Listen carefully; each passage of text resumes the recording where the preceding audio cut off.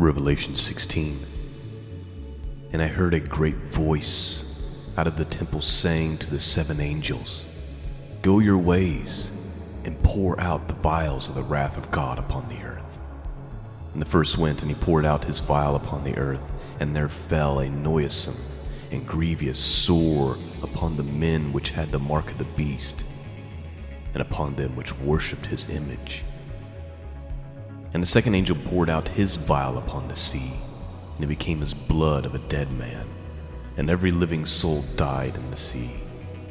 And the third angel poured out his vial upon the rivers and the fountains of water, and they became blood. And I heard the angels of the water say, "Thou art righteous, O Lord, which art, and wast, and shall be, because thou hast judged thus. For they have shed the blood of saints and prophets, and hast given them blood to drink, for they are worthy." And I heard another out of the altar say, "Even so, Lord God Almighty, true and righteous are thy judgments." And the fourth angel poured out his vial upon the sun, and the power was given unto him to scorch men with fire. And men were scorched with great heat, and blasphemed the name of God, which hath power over these plagues. And they repented not to give him glory.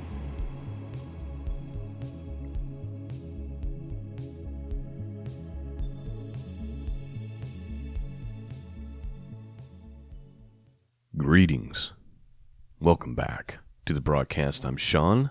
Website is www.scriptureandprophecy.com. That's where you go to find the archives, and that's where you go to support this mission of truth. Thanks for joining me this morning. I decided we would look at a couple of end times headlines this week, and I'm also going to read Jeremiah chapter 2 today, which kind of deals with God kind of pleading with his people who have they've abandoned their fear of him. They've abandoned the ways. They've kind of went after the ways of Baal, and he's kind of pleading with them and pleading with their children's children. And I just felt like it was kind of hitting home this morning as I was reading that. And so I'm going to read that to you here in a few. I'm going to cover 2 articles with you. The first one is from theamericandream.com into theamericandream.com, which is 14 astonishing facts about the heat wave that is going on in the Northwest right now. This was written on June 28th. And then I'm going to read an article about these skulls that were found. I don't know if you've seen this information or not, but there's been some skulls found that are clearly not normal human beings, which to anybody who's been listening to this podcast for very long, you know exactly what they are. But the scientists of the day still just can't get it through their heads that the Bible's telling the truth about what happened.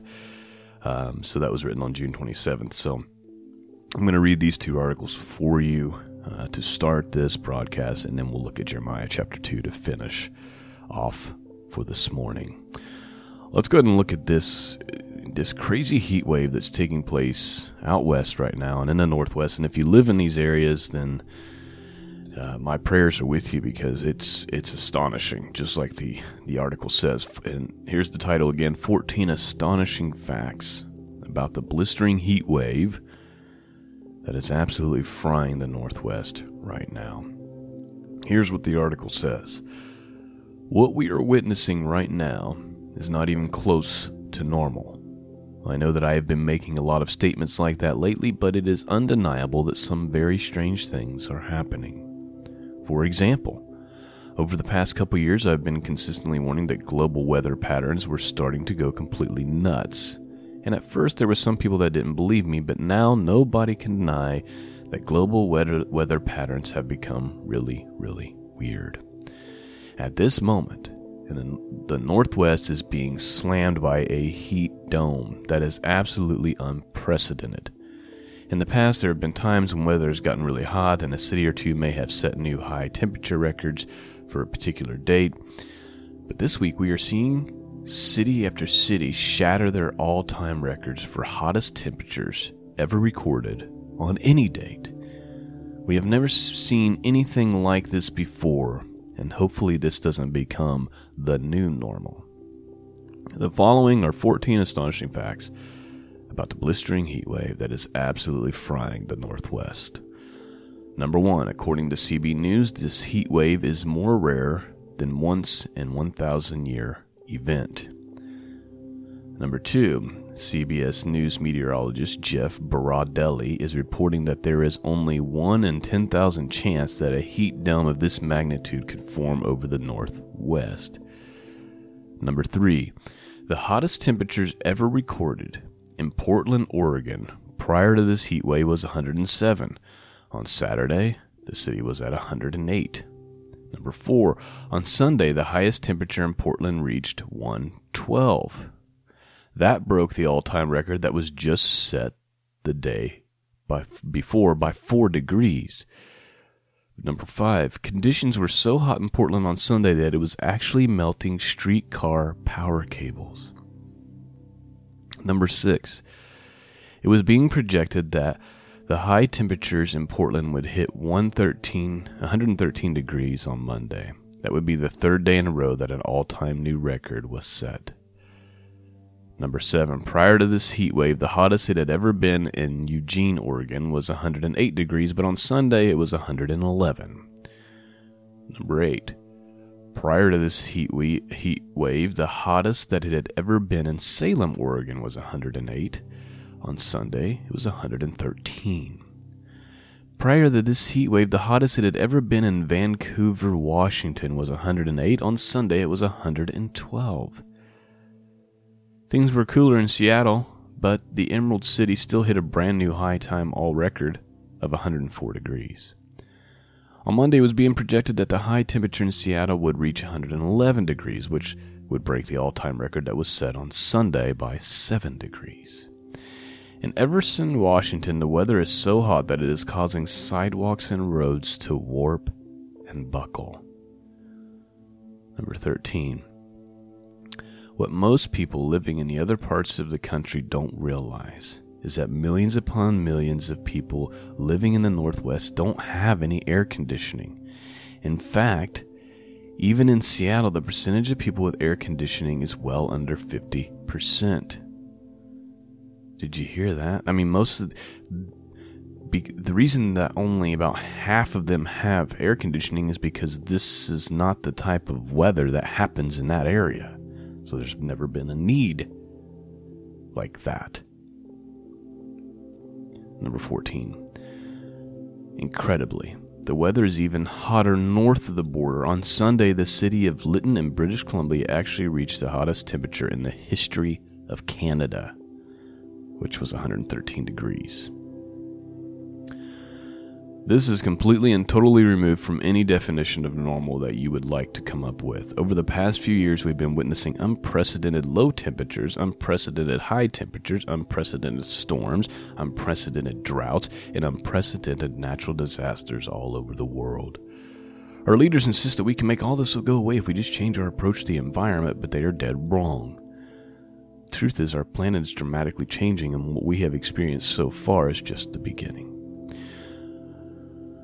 I would like to also add that, in my opinion, the world is rejecting the sin of man. And we know, according to the scriptures, that these sorts of things start to happen in the last days, right? But it's not, it's in my opinion, I believe that everything is spiritual, right? And so the sin of humanity has gotten so great that now the earth is literally rejecting the human race is what I think is going on. And so that's why we're seeing all these crazy catastrophes as far as natural disasters and nature is concerned all over the world.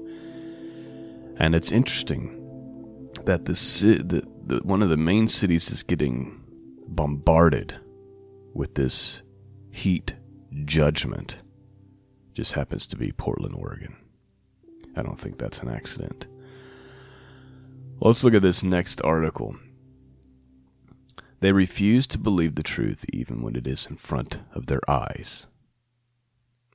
So check this out.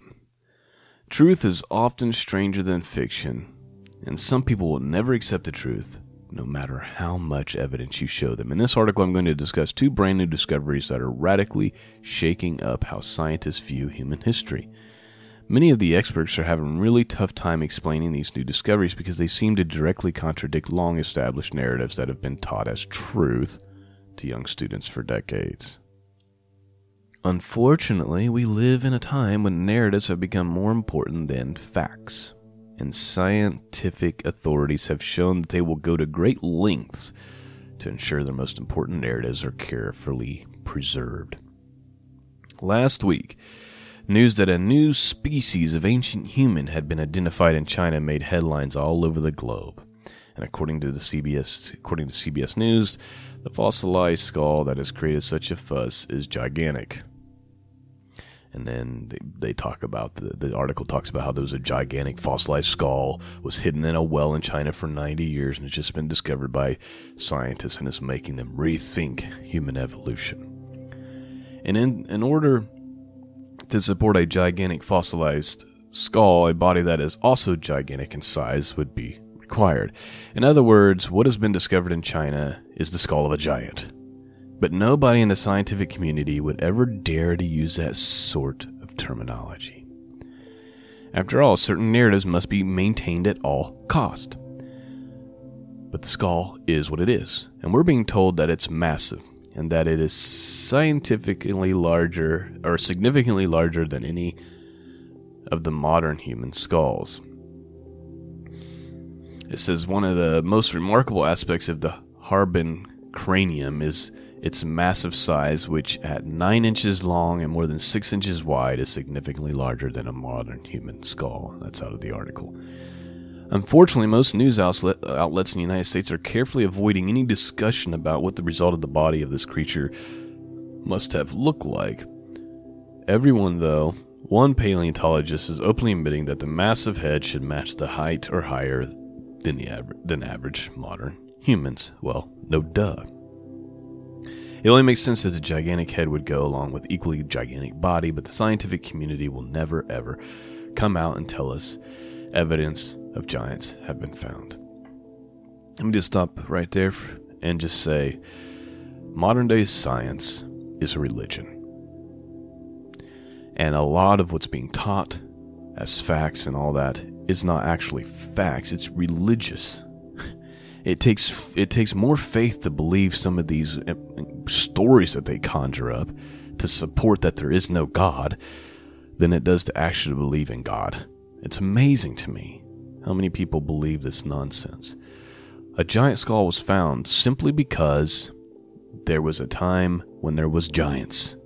It's that simple. It's that simple. But they cannot wrap their minds around it. Or in many cases, maybe they can, but they don't want to.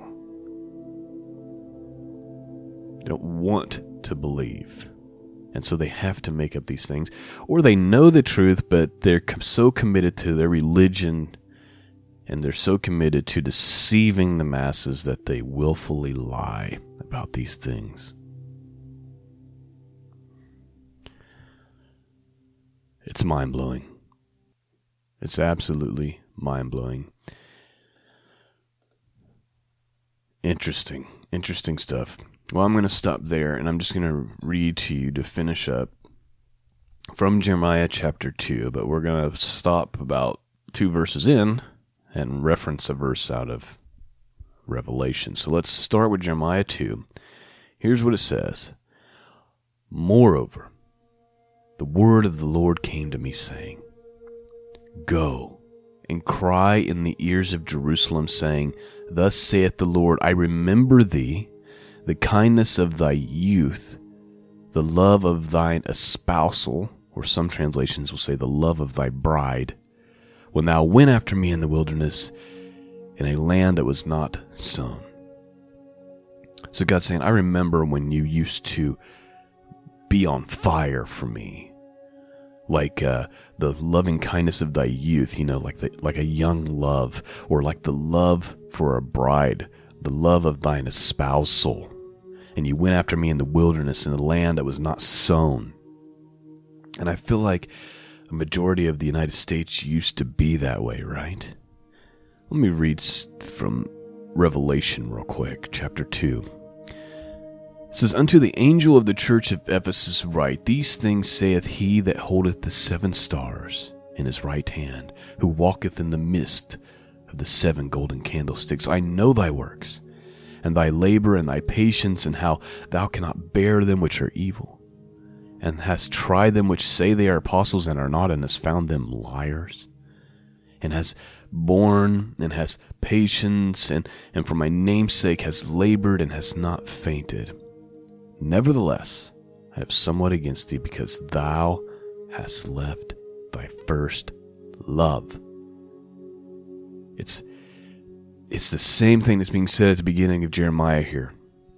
And verse 5 says, And he says, Remember therefore from whence thou art fallen, and repent, and do the first works, or else I will come unto thee quickly, and remove thy candlestick out of his place, except thou repent. He's saying you've forgotten your first love. Go back and do the things you did in the beginning. Right? Same thing here in Jeremiah we just read. He says, I remember thee, the kindness of thy youth, and the love of thine espousal, when thou wentest after me in the wilderness, in a land that was not sown. And in Revelation he's saying, go back and do those things you did in the beginning. You remember what it was like, right? When you first met your wife or your husband, and you were still in that dating scene, or at the beginning of marriage, and you just, every thought was about that person. You woke up in the morning and all you could think about was how to please that person and to win that person over, and you remember that? And you would do all these little things, right? Like write them little notes and leave little surprises for them and plan special little things and do all that because you were just, that young love, that beginning of the relationship. And then as years go by, you start to kind of, go through the motions. And you're starting to wonder, like, why aren't we like we used to be? And the answer, in most cases, is because you're not doing those little things anymore. You're not doing the things you used to do that kind of fueled the fire of that relationship. And we get this way with God. When we first come to faith, we're just on fire. We just want to read and learn as much about Him as we can, and we want to know as much as we can. And then sometimes life happens and struggles happen, and years go by, and suddenly you feel like God is so distant. And you're like, what happened? And you feel like you're not on the beaten path like you used to be. And maybe you've made some compromises that you wouldn't have made, and you're like, what do I do? The answer is go back and do the things you did in the beginning. Read the Word. Pray more often. Fast more, whatever it is. He's saying, remember where you have fallen. Like, remember how you've kind of fallen off track here. Repent about that, and then go do the first works again. Let's get back to Jeremiah. Let's finish this. Go and cry in the ears of Jerusalem, saying, Thus saith the Lord, I remember thee, the kindness of thy youth, the love of thine espousal, when thou wentest after me in the wilderness, in a land that was not sown. Israel was holiness unto the Lord, and the first fruits of his increase. All that devour him shall offend. Evil shall come upon them, saith the Lord. Hear ye the word of the Lord, O house of Jacob, and all the families of the house of Israel. Thus saith the Lord, What iniquity have your fathers found in me, that they are gone far from me, and have walked after vanity, and have become vain? Never said they, Where is the Lord that brought us up out of the land of Egypt, that led us through the wilderness, through the land of deserts and of pits, through a land of drought and of the shadow of death, through a land that no man passed through, or where no man dwelt? And I brought you into a plentiful country to eat there, the fruit thereof, and the goodness thereof. But when ye entered, you defiled my land, and made my heritage an abomination. The priest said not, Where is the Lord? And they that handle the law knew me not. And the pastors also transgressed against me, and the prophets prophesied by Baal, and walked after things that do not profit. Wherefore yet I plead with you, saith the Lord, and with your children's children will I plead. For pass over the isles of Chittim, and see, and send unto Kedar, and consider diligently, and see if there be such a thing.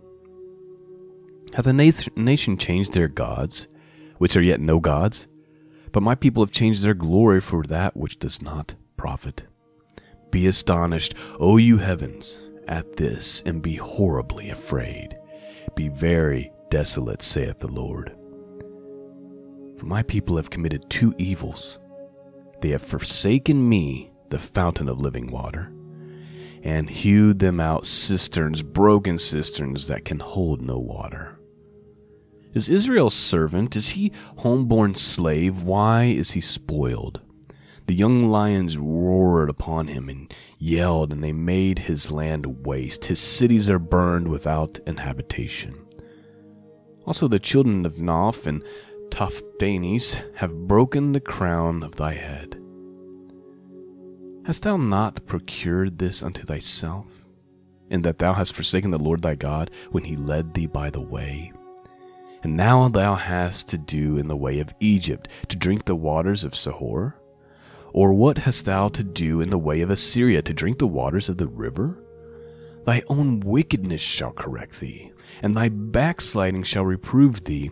Know therefore, and see that this is an evil thing and bitter, that thou hast forsaken the Lord thy God, and that my fear is not in thee, saith the Lord God of hosts. For of old time I have broken thy yoke, and burst thy bands, and thou sayest, I will not transgress. When upon every high hill and under every green tree thou wanderest, playing the harlot. Yet I had planted thee a noble vine, wholly a right seed. How then art thou turned into a degenerate plant of a strange vine unto me? For thou hast washed thee with nitre, and taken thee much soap, yet thy iniquity is marked before me, saith the Lord God. How can thou say, I am not polluted, I have not gone after Balaam? See thy way in the valley, know what thou hast done. Thou art a swift dromedary traversing her ways, a wild ass used to the wilderness that snuffed up the wind at her pleasure, and in her occasion who can turn her away? All they that seek her will not weary themselves, in her mouth they shall find her. Withhold thy foot from being unshod, and thy throat from thirst, but thou saidst, there is no hope. No, for I have loved strangers, after them will I go. As a thief is ashamed when he is found, so is the house of Israel ashamed.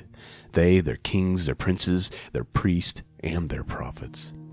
Saying to a stock, Thou art my father, and to a stone, Thou hast brought me forth. For they have turned their back unto me, and not their face. But in the time of their trouble they will say, Arise and save us. But where are thy gods that thou hast made thee? Let them arise if they can save thee in time of thy trouble. For according to the number of thy cities are thy gods, O Judah. Wherefore will you plead with me? Ye all have transgressed against me, saith the Lord. In vain have I smitten your children. They received no correction. Your own sword hath devoured your prophets like a destroying lion. O generation, see ye the word of the Lord. Have I been in the wilderness unto Israel, a land of darkness? Wherefore say my people, We are lords, we will come no more unto thee. Can a maid forget her ornaments, or a bride her attire? Yet my people have forgotten me days without number. Why trimmest thou thy way to seek love. Therefore thou hast also taught the wicked ones thy ways. Also in thy skirt is found the blood of the souls of the poor innocents. I have not found it by secret search, but upon all these. Yet thou sayest, because I am innocent, surely his anger shall turn from me.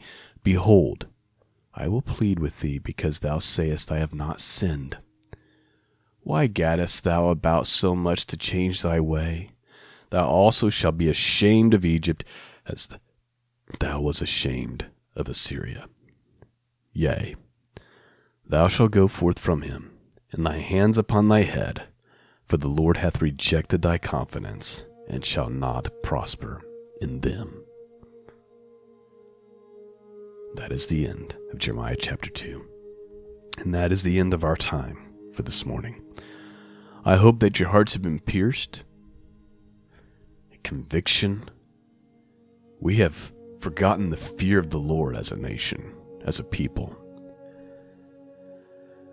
And I believe that God is pleading with us, just like he was pleading with Israel, saying, look, you've rejected me. You've forgotten me more days than can be numbered. You even say to yourself, I have not sinned. Like, you're delusional. You need to repent. But what's going to happen is, in the day of your trouble, then you'll say, save us. And then God will say, let the gods that you made with your own hands save you. Oh, that we would fall before the throne of grace and mercy and repent as a nation. I just pray that there would be this great revival that would take place and sweep across this land.